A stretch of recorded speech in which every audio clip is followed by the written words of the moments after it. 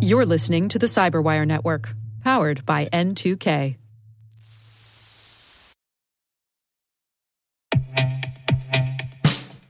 And now, a message from Cyberbit. Mastering cybersecurity is like mastering a sport.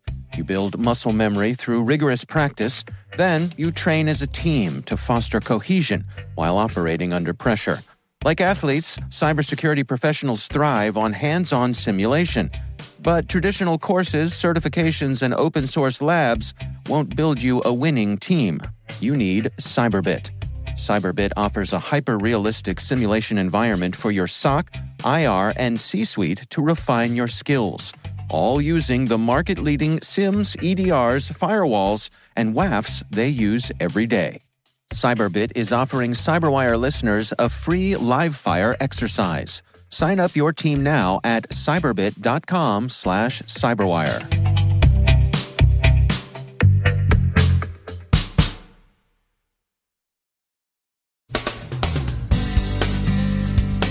A Slack vulnerability is discussed and fixed, and this is not as seen on TV. A real NCIS investigation is likely to occupy real JAGs for some time to come, with implications for military and civilian cyber law. The U.S. is moving rapidly on Huawei and its associated companies. It's now much harder for U.S. companies to do business with them, and there's likely to be fallout in other countries as well. And an exposed database affords an instructive case of responsible disclosure.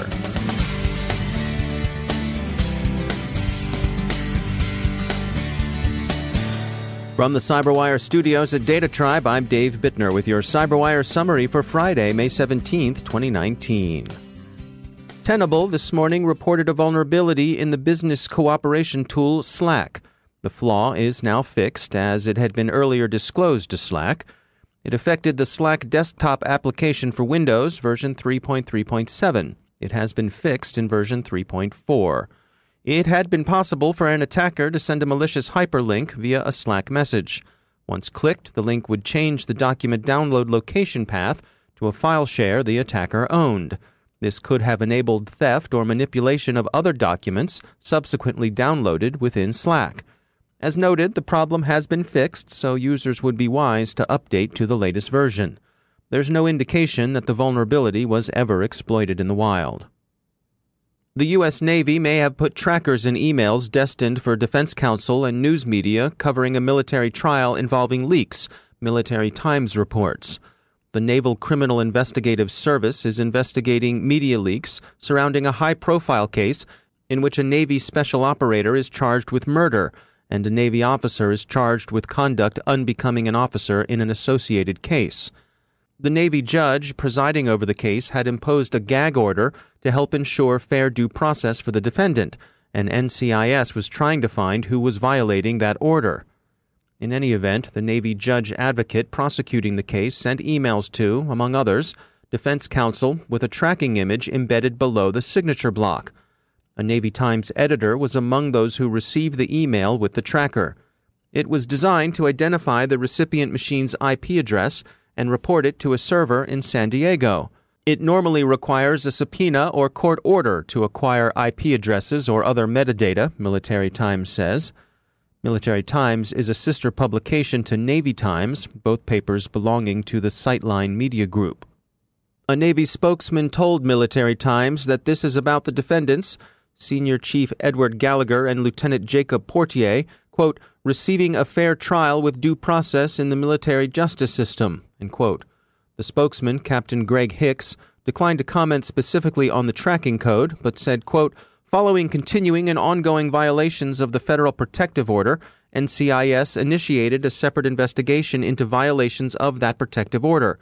That investigation is ongoing, end quote.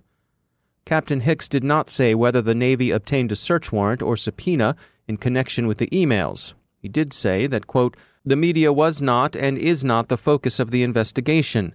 The focus of the investigation is squarely on identifying unauthorized disclosures that violate the judge's protective order.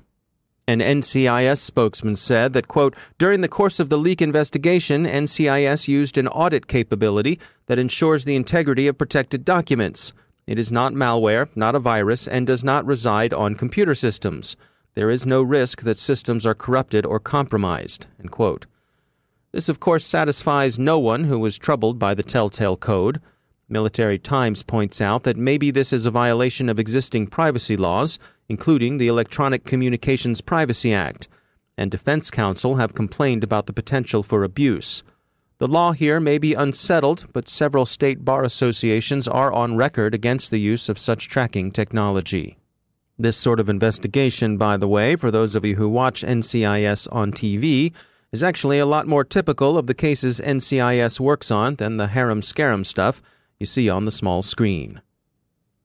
Wednesday's U.S. executive order on securing the information and communications technology and services supply chain declared a state of emergency under the International Emergency Economic Powers Act, the National Emergencies Act, and Section 301 of Title III, United States Code. The executive order directs the Secretary of Commerce to take the lead in minimizing the risk from companies controlled by foreign adversaries, read China. Its immediate effect is to clamp down on the use of Huawei technology in the U.S. The U.S. Commerce Department immediately banned Huawei and 70 of the company's partners. The measure will also affect U.S. exports. Broadcom, Qualcomm, Intel, and Oracle, among others, will henceforth find it difficult to sell to Huawei, the Wall Street Journal points out. Strictly speaking, Commerce placed the Chinese company and its partners on an entity list. Doing business with them will require a special license. The entity list applies to both imports and exports. China's government has called the executive order and its attendant enforcement actions a wrong course and promises to resolutely defend Chinese companies from Washington's depredations. Beijing sees the affair as a move in a trade war. U.S. allies may be nudged by both prudential policy and the Vosner arrangement to follow suit. Vosner is an arms export control regime whose 42 signatories undertake to cooperate on restricting trade in not only conventional weapons, but dual-use articles that have both military and civilian uses. Cyber tools are among the dual-use items the arrangement addresses. U.S. allies are also concerned that giving Huawei too large a share in their national infrastructure could inhibit intelligence sharing with the United States.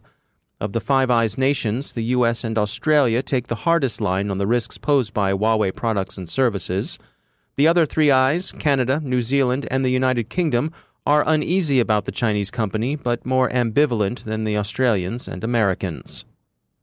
France's President Emmanuel Macron's reaction to the U.S. executive order is representative of that in other allied countries. It's not France's perspective to move against Huawei or any other company, but France is determined to take measures to secure itself. That said, President Macron suggested that a trade war was in no one's interest. So why do companies and governments do business with Huawei? The company's gear is good enough, and besides, it's generally the low-cost option. It's so low cost, in fact, that a number of Huawei skeptics consider the pricing unsustainable, a lowball campaign for market penetration that will change once the customers are locked in. Ever taken an online survey, maybe to enter a sweepstakes for prizes? Sure you have. Most of us have. Of course, such surveys and sweepstakes are marketing instruments, and a large Elasticsearch database containing such information as name, physical address, email address, IP address, phone number, date of birth, and gender was found exposed online by independent researcher Sanyam Jain. Jain, who Bleeping Computer says is affiliated with the GDI Foundation, tracked the data back to marketing firm Path Evolution, a subsidiary of iFicient. He disclosed the exposure to the company, which promptly secured the data. iFicient has pointed out that the data didn't include social security numbers, credit card numbers, or passport numbers, so they fell short of the fulls so beloved of hacker black marketeers, and short of the kind of personal information covered by various U.S. state laws. But it's still an embarrassing lapse, and iFicient is both shoring up its security and notifying people affected by the disclosure. But iFicient's response to Jain's disclosure was, Jain said, refreshing. They thanked him and took action. All too often, the response to this kind of disclosure, he suggested to Bleeping Computer, is to be either ignored or threatened with legal action. So, an unfortunate lapse, but a nice tale of responsible disclosure, responsibly received.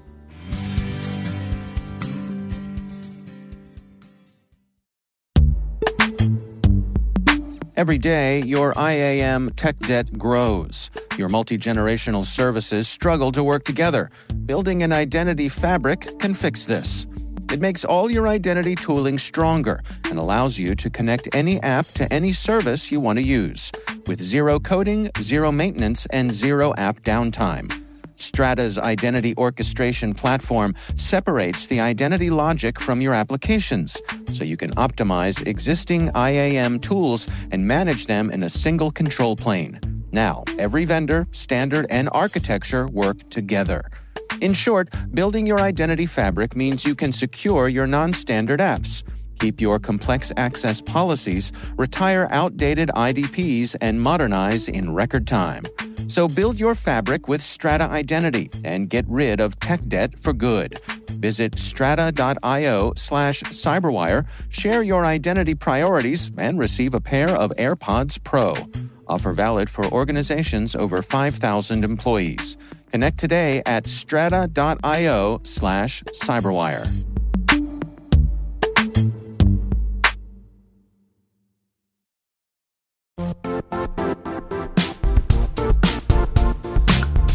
The IT world used to be simpler. You only had to secure and manage environments that you controlled. Then came new technologies and new ways to work. Now, employees, apps, and networks are everywhere. This means poor visibility, security gaps, and added risk. That's why Cloudflare created the first-ever connectivity cloud. Visit cloudflare.com to protect your business everywhere you do business.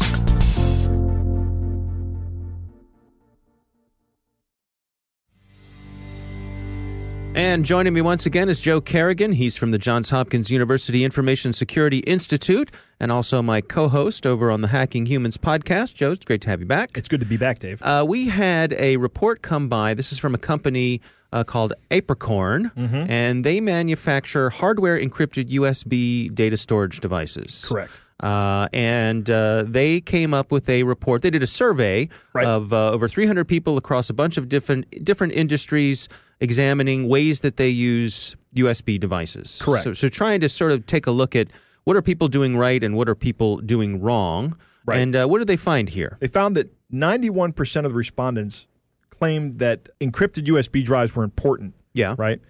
But only 58% said that they regularly use encrypted USB devices.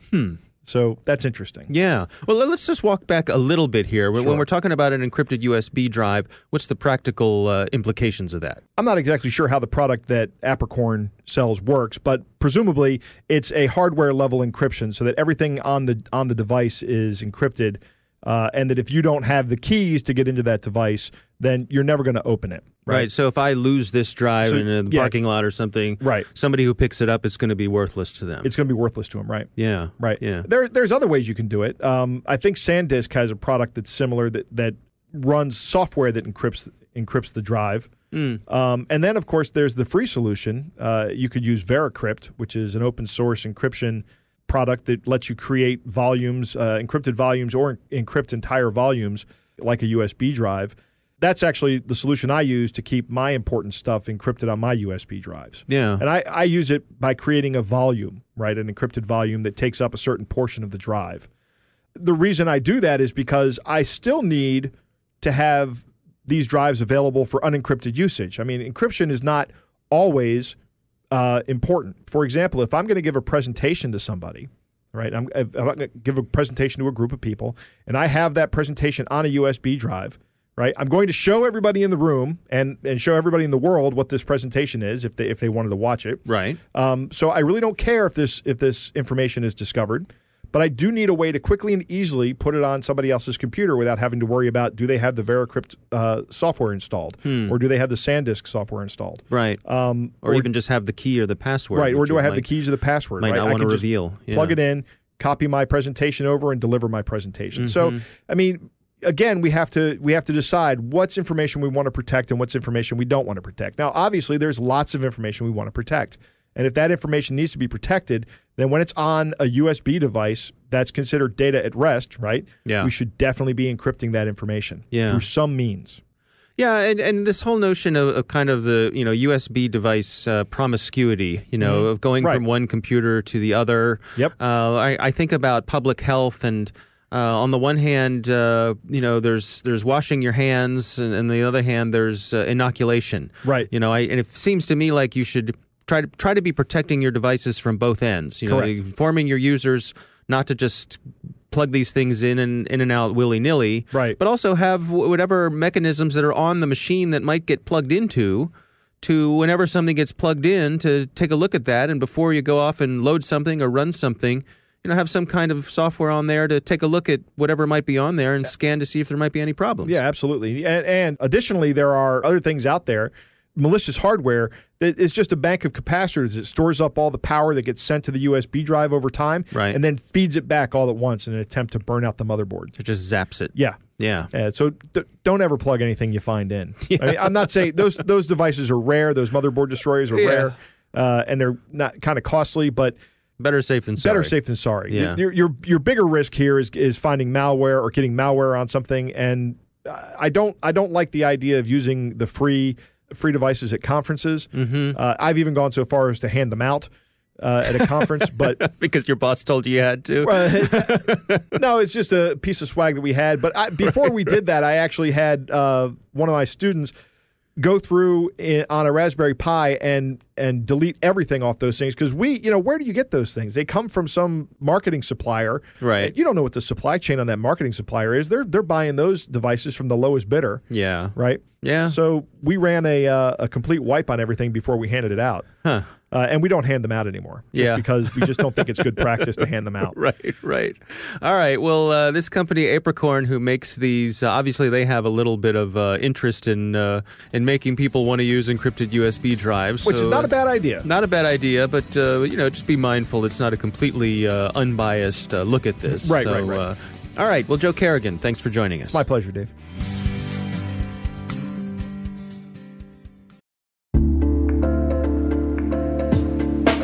Are lengthy security reviews pulling attention away from your security program? With the largest network of trust centers, Vanta can help you streamline security reviews to win customer trust, save time, and close deals fast. Proactively demonstrate security by showcasing key resources like your SOC 2 or ISO 27001, and provide real-time evidence for passing controls. And when a security questionnaire is required, Vanta takes the first pass for you. Visit vanta.com/cyber to take a self-serve tour.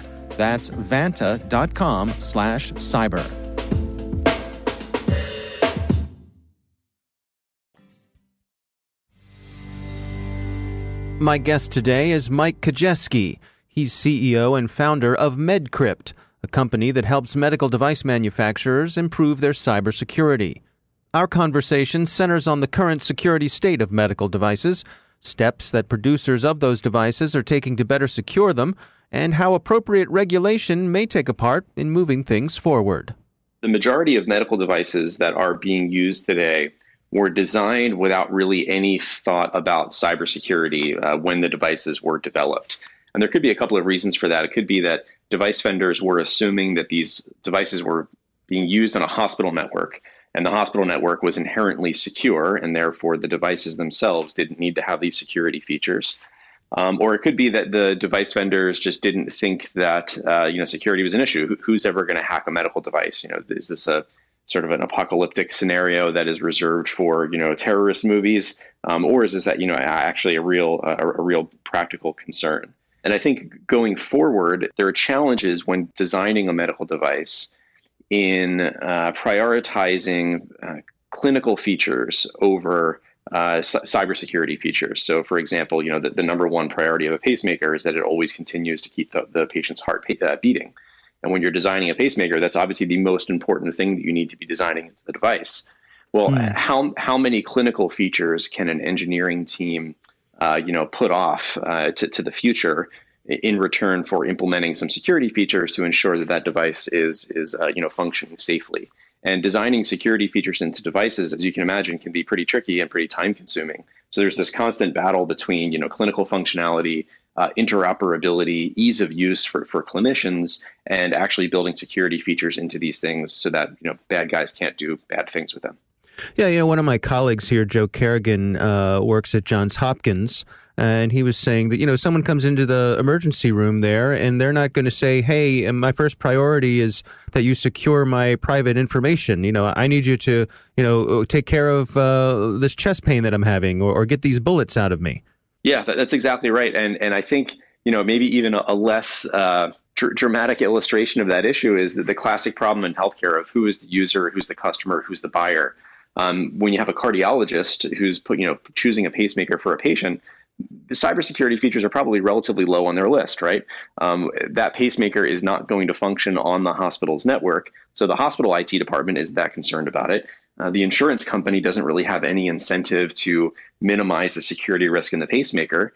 And the medical device vendor, they're just trying to build clinical functions to differentiate their device from the competitors. So you end up with a device that is in, a patient's chest that goes home with them that perhaps has some security features, and then you have a nightmare scenario where the FDA has to mandate a recall on a device because they've decided that a security vulnerability found in that device is not acceptable. I mean, do you think there's a regulatory solution here? I mean, certainly when I think of the medical industry, I think of things like HIPAA, where big changes can happen. They can come down from on high. Is that one possibility? It's a really good question, and I, before starting this company, considered myself to be a very free market, somewhat libertarian leaning individual who was very skeptical of the government's ability to have a positive impact on something in the market. But having worked pretty closely alongside the FDA and looking at this problem, I found that number one, that there might not be another organization that has the leverage necessary to fix this problem. It might need to come from the FDA.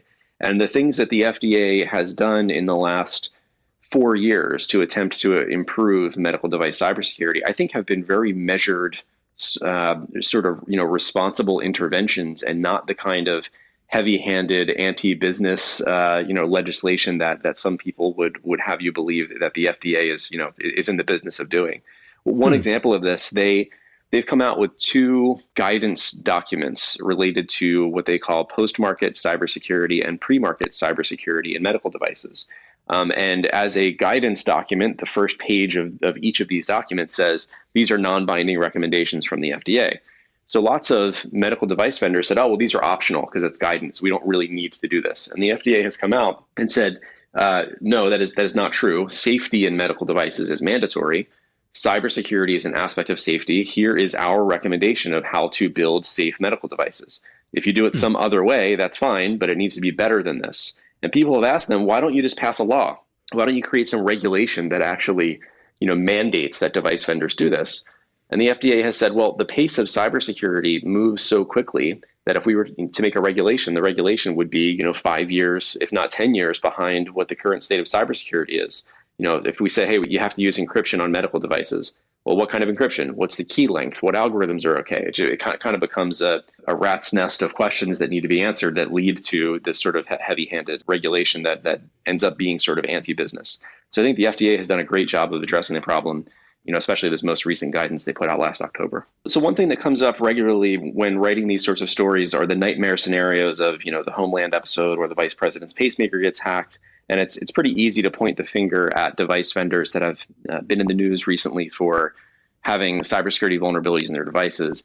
But what I will say is that, number one, the clinical functionality of a medical device, basically any medical device, almost always outweighs the cybersecurity risk of that device. So, for example, I think Medtronic had an issue with pacemakers last fall where a vulnerability was found. Does that mean that if your parent or your grandparent has a pacemaker in their chest, they should go get it removed? Because no, absolutely not, right? The clinical functionality of these devices are orders of magnitude more beneficial than the cybersecurity risks are detrimental. And I do think that, from working with a lot of these bigger medical device vendors pretty closely, they're doing a great job of changing their practices and building features into devices. And some of them have been doing this for, close to a decade and have done a pretty good job at it. So it's, the sky is not falling. This isn't a nightmare scenario. device vendors, I don't think, are being negligent by putting devices out there that lack security features. I think it's more of an industry problem where, as we discussed, the incentives maybe aren't perfectly aligned to result in really well secured devices.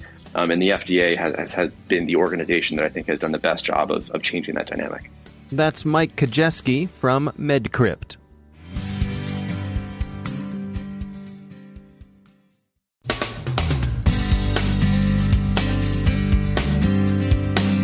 And that's the Cyberwire. For links to all of today's stories, check out our daily briefing at thecyberwire.com. And for professionals and cybersecurity leaders who want to stay abreast of this rapidly evolving field, sign up for Cyberwire Pro. It'll save you time and keep you informed. Listen for us on your Alexa smart speaker, too. The Cyberwire podcast is proudly produced in Maryland out of the startup studios of Data Tribe, where they're co-building the next generation of cybersecurity teams and technologies. Our amazing Cyberwire team is Elliot Peltzman, Puru Prakash, Stefan Vaziri, Kelsey Bond, Tim Nodar, Joe Kerrigan, Carol Terrio, Ben Yellen, Nick Valecki, Gina Johnson, Bennett Moe, Chris Russell, John Petrick, Jennifer Iben, Rick Howard, Peter Kilpie, and I'm Dave Bittner. Thanks for listening. We'll see you back here tomorrow.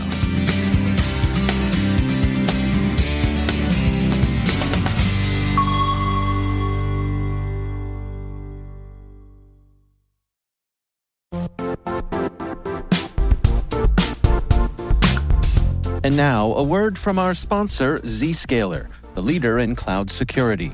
Cyber attackers are using AI in creative ways to compromise users and breach organizations. In a security landscape where you must fight AI with AI, the best AI protection comes from having the best data. Zscaler has extended its Zero Trust architecture with powerful AI engines that are trained and tuned by 500 trillion daily signals. Learn more about Zscaler Zero Trust plus AI to prevent ransomware and AI attacks.